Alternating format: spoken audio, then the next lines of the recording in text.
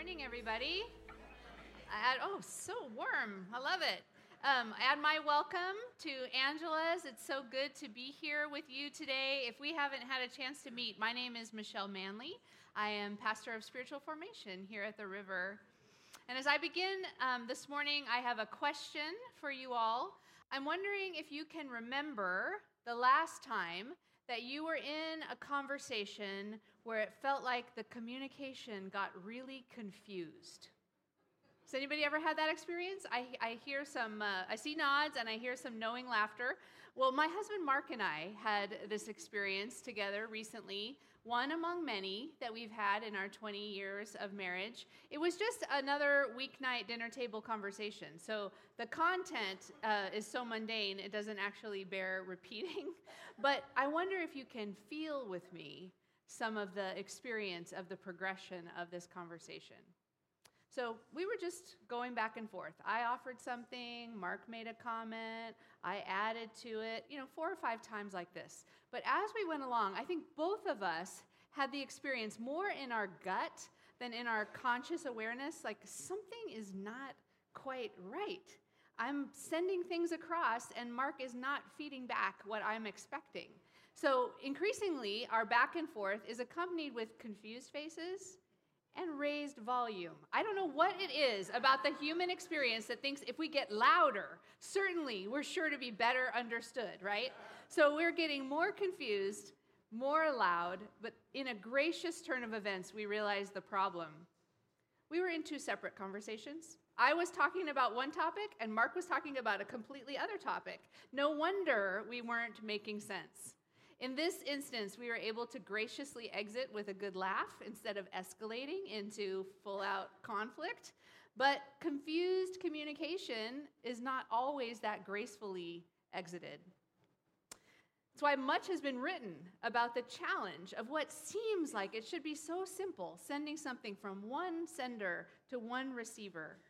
But it is never that simple. There are a variety of things in play whenever we communicate.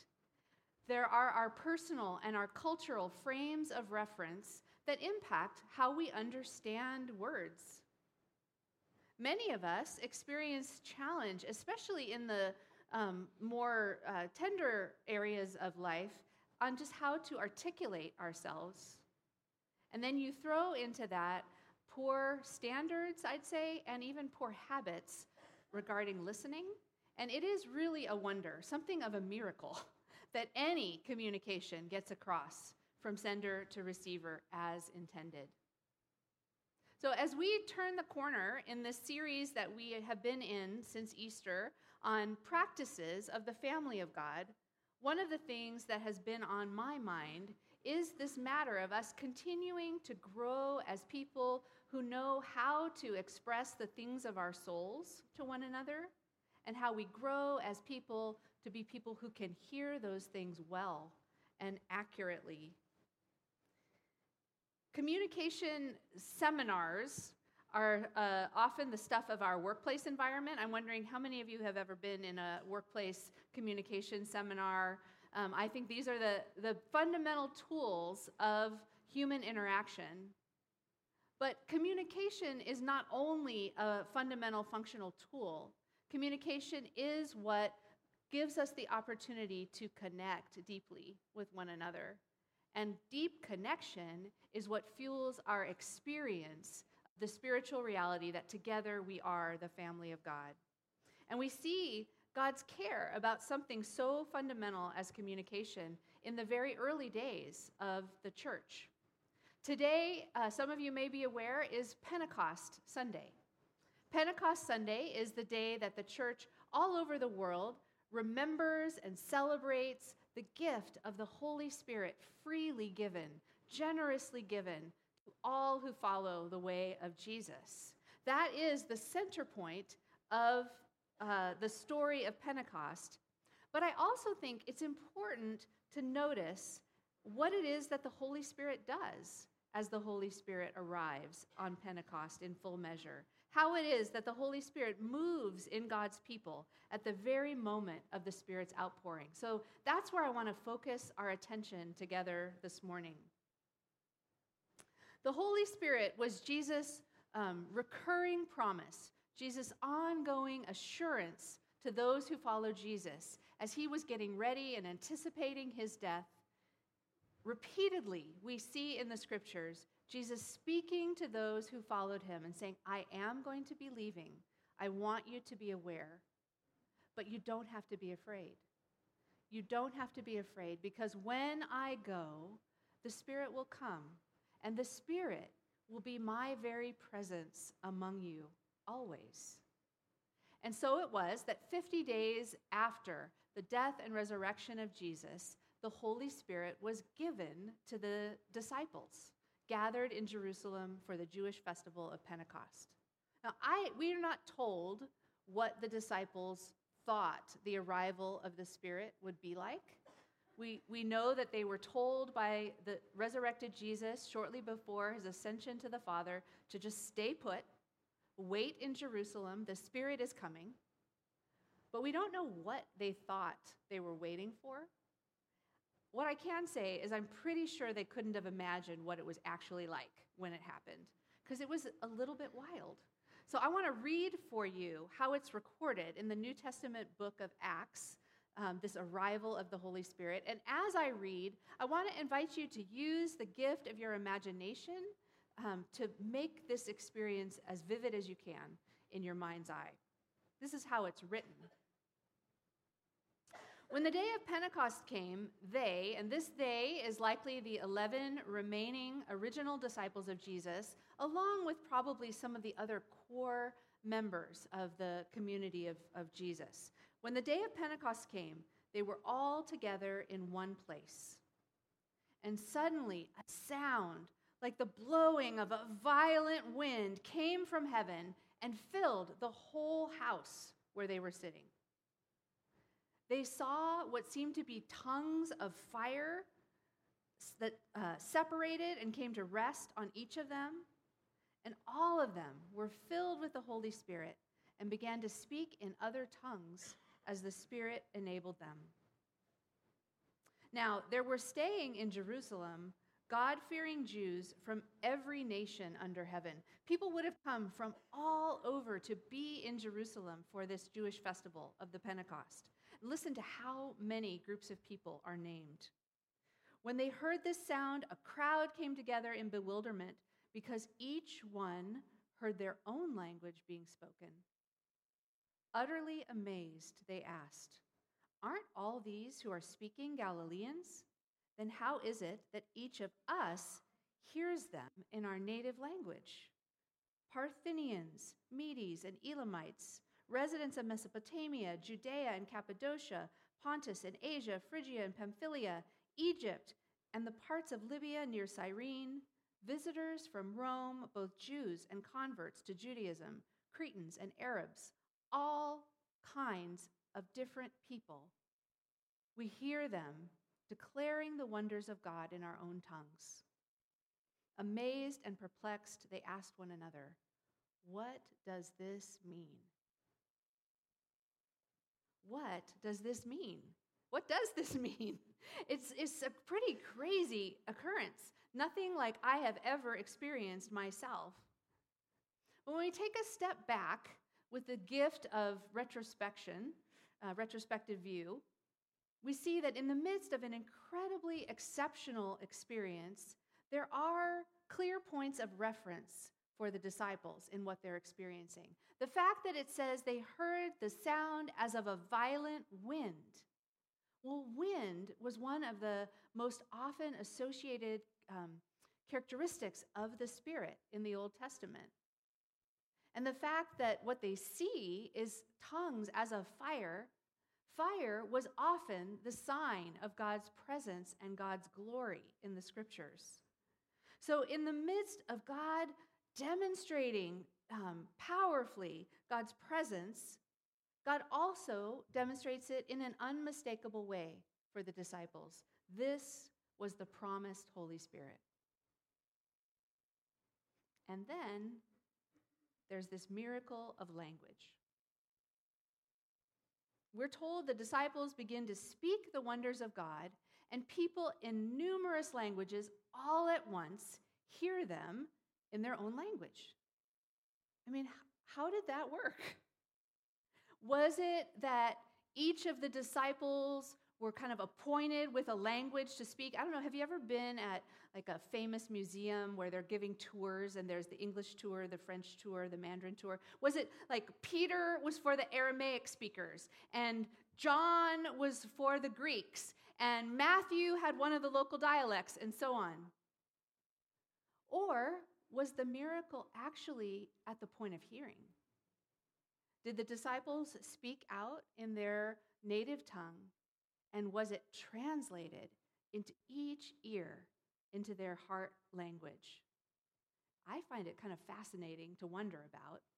We're not told. We'll keep wondering. We don't know exactly where the miracle happened. What we know is that it did.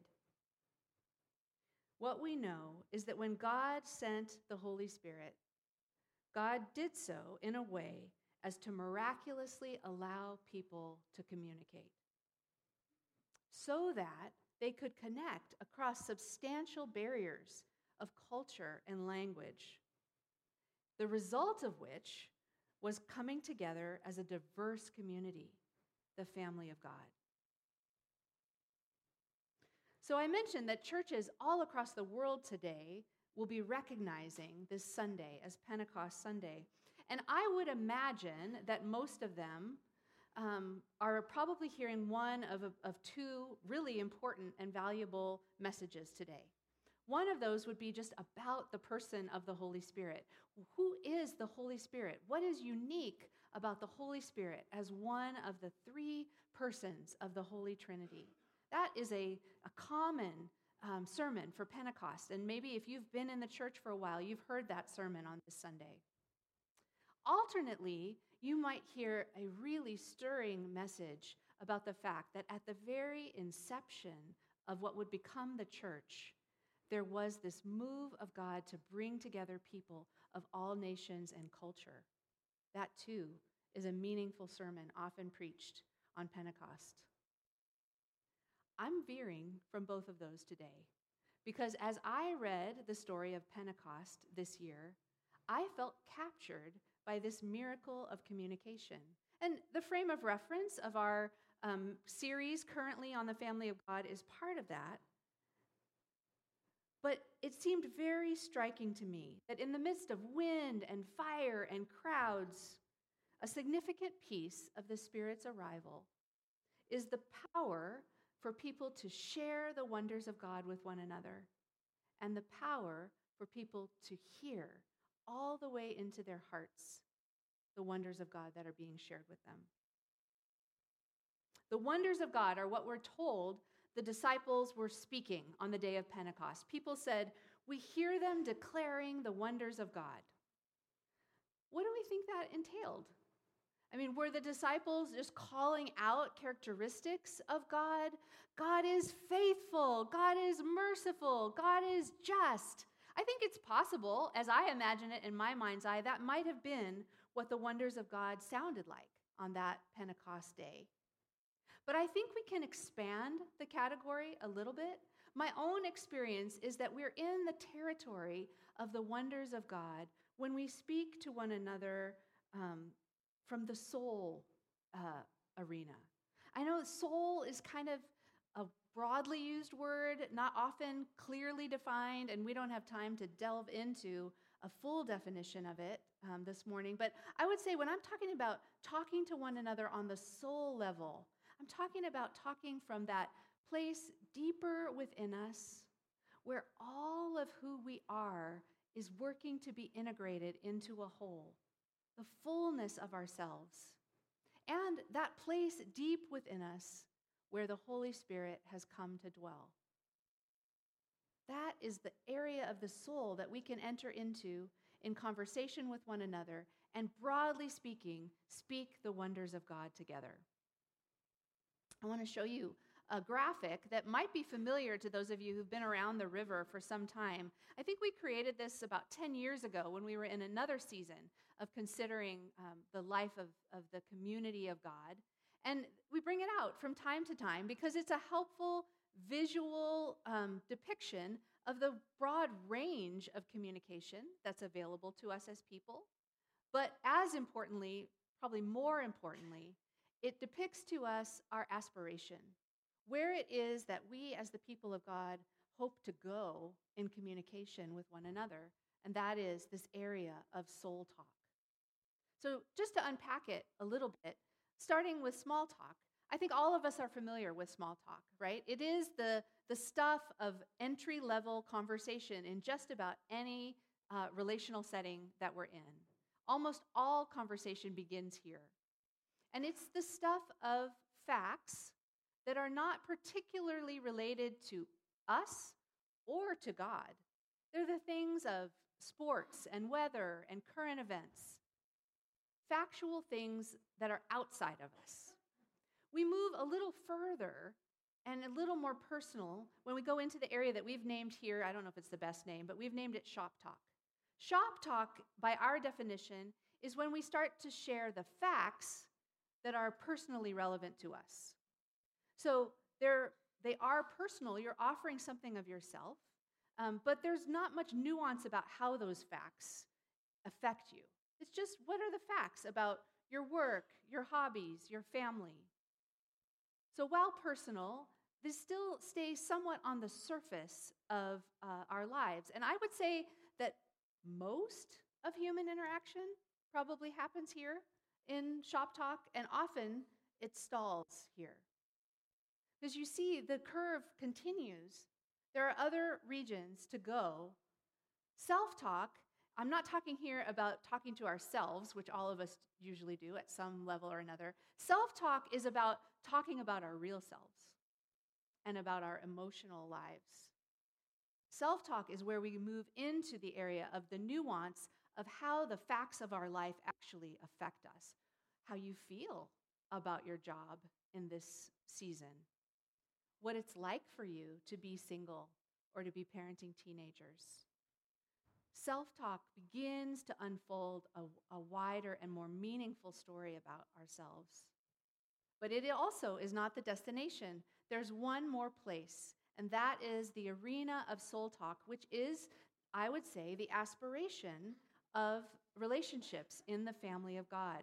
Soul talk is where we take the facts about our lives in combination with how those facts are affecting us, and we go a step further to say, given all of this, how is my experience with God affected?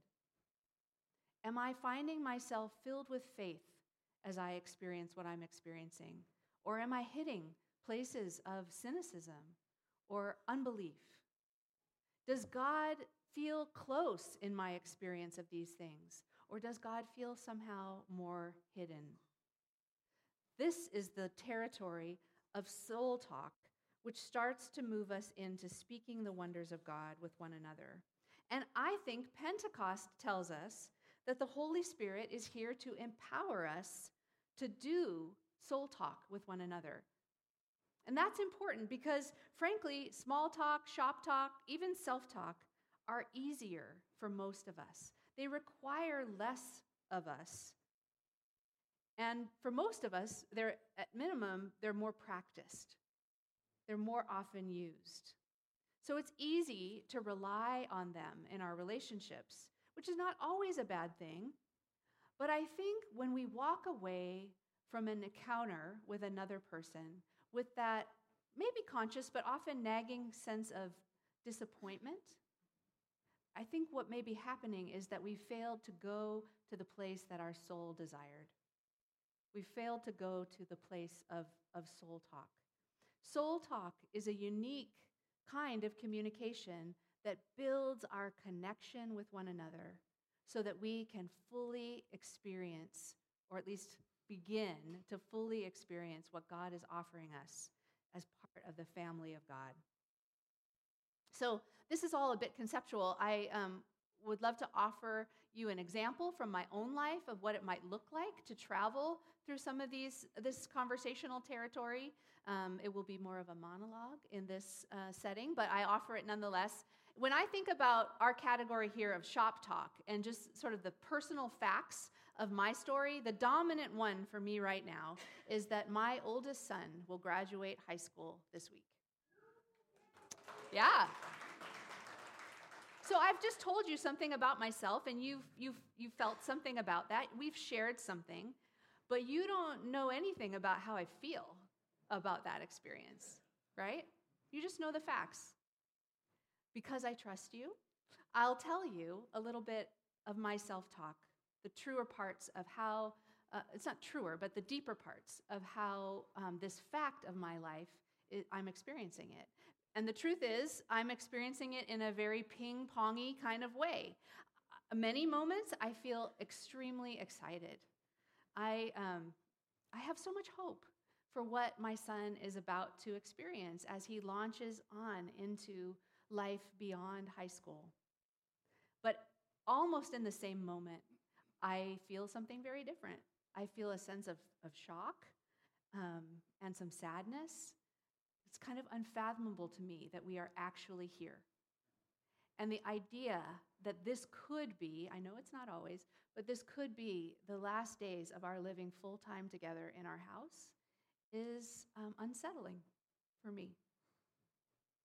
So you've experienced a bit more texture of what it is to be me. I've shared with you something of myself, but even that isn't the whole.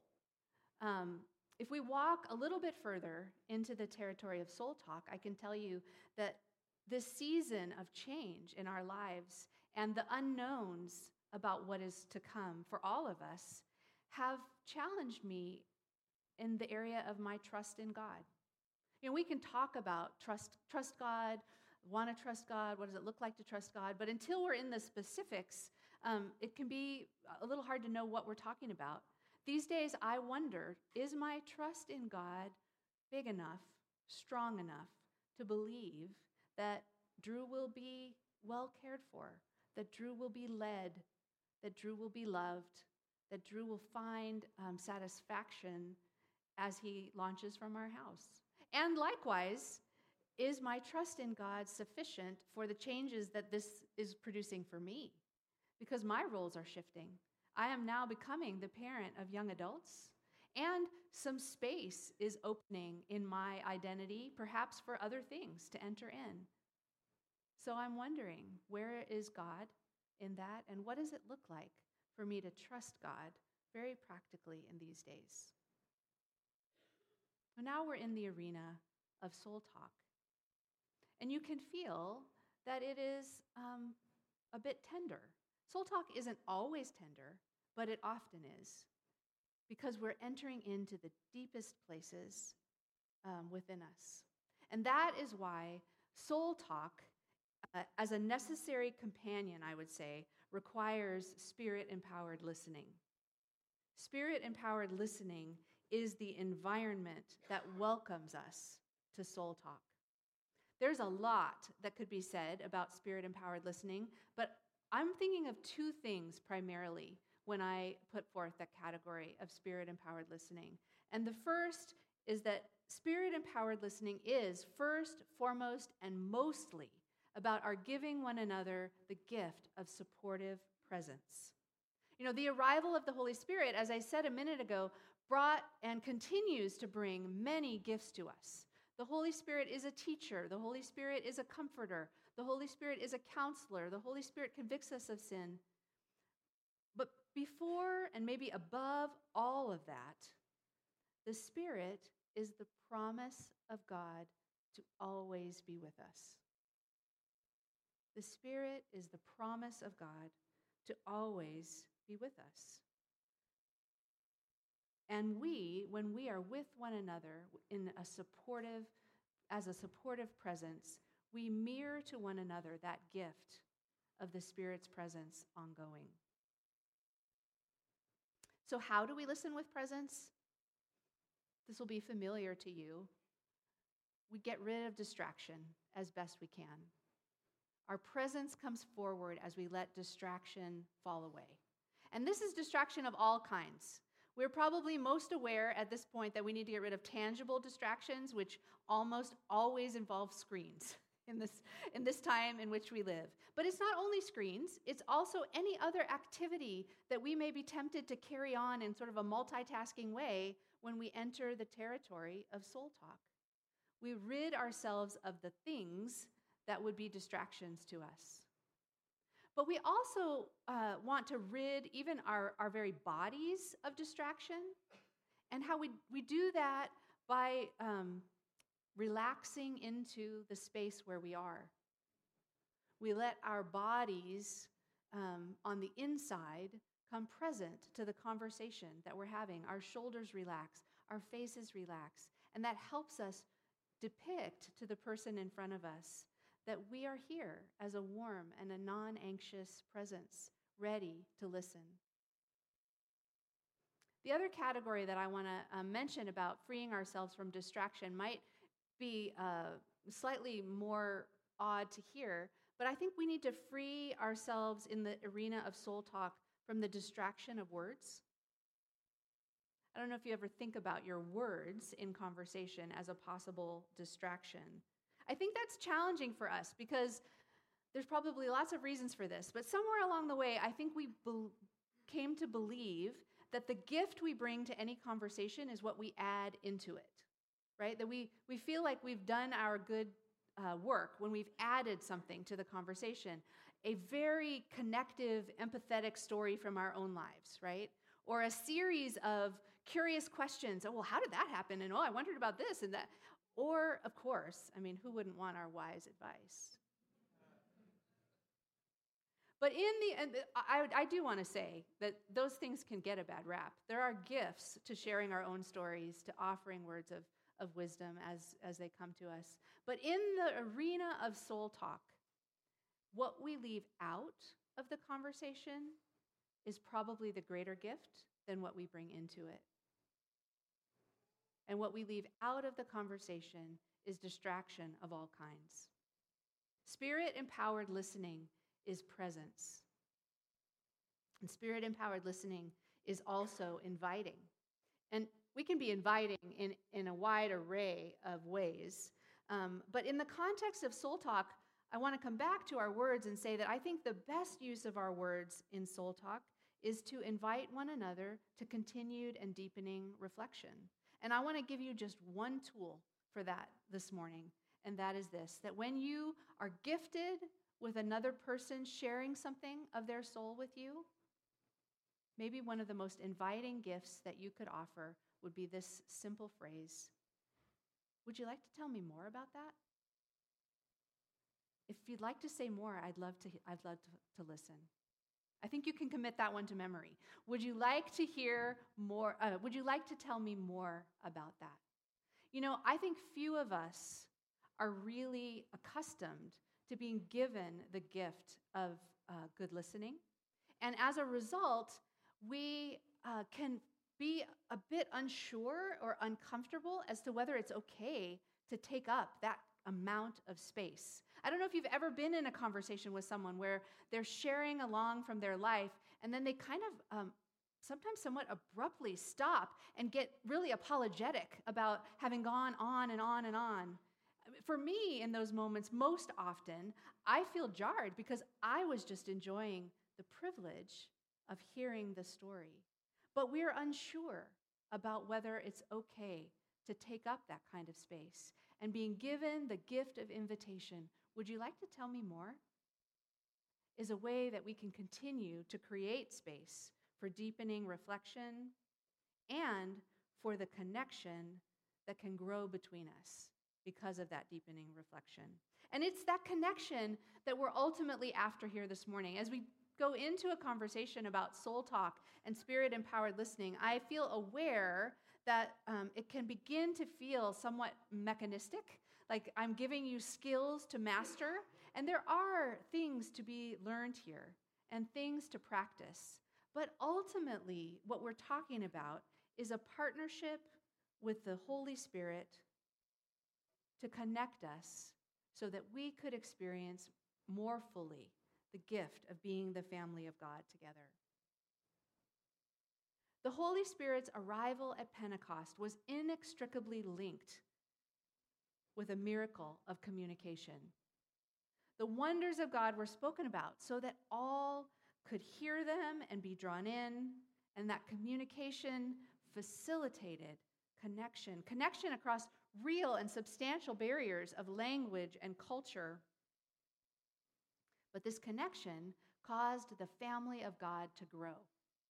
You know, just after the passage that I read you about Pentecost and the Holy Spirit's arrival, there is a stirring word that the Apostle Paul is provoked to preach, the Apostle Peter is provoked to speak. And then the scripture tells us that 3,000 people were added to the family of God that day. The connection through communication, along with the other factors, caused the family of God literally to grow numerically, but also to grow in quality. After laying out the numbers, we were given this beautiful description of what life in the early community of Jesus followers was like. It's a description that remains a vision for most Jesus-centered communities today, a picture of learning together, worshiping together, eating together, sharing radically with one another, living in joy together. The kind of communication that the Spirit enables facilitates a connection that forms the foundation of the family of God. So in a moment, I'm going to invite you to communicate with one another. We do this often as a response to our time of hearing a message at the river. So if you've been here, you're familiar with our practice of turn and talk. The primary intention here is to just keep the wheels turning about how it is that God is speaking to you as you hear what is presented. I'm aware that this is a rather unusual practice for a church worship service. Maybe it's becoming more common, but it certainly was never my experience before we did it here at the river. And it produces a variety of feelings among us. For some, especially our more extroverted folks, you're ready to start chatting. You're tired of hearing me and want to start talking about what it's doing in you. But for others of us, there is that anxious moment about whether you can gather your thoughts and who it would be okay to share and how much to share with them. Recently, I've had the opportunity of just unexpectedly hearing stories from people who began in one place and now find themselves in another. People who said it really basically freaked them out when they came to the river that we did this turn and talk practice at the end of our messages. But being good rule followers, they tried to give it a try, and what they found was that there was this possibility, not always, but this possibility of connection that actually has served to knit them into an experience of the family of God. So I want to say, as I often say, there is freedom when we do something like turn and talk to pass. Change in our lives doesn't happen through coercion. But I do want to invite you, in the light of what we've been talking about today, to consider taking the risk to communicate something of what has touched you today in the hope of forming a connection that will deepen your experience and all of our experience of the family of God in this place. And I know 5 minutes doesn't allow for much, 5-10 minutes, but it starts a practice that we can carry on as we get more time with donuts and coffee, or as we get back to our small group that we participate in. And we want that the conversation we have together would become more and more often a soul talk kind of conversation, received well with Spirit-empowered listening. So let me pray for us as we get ready to talk together.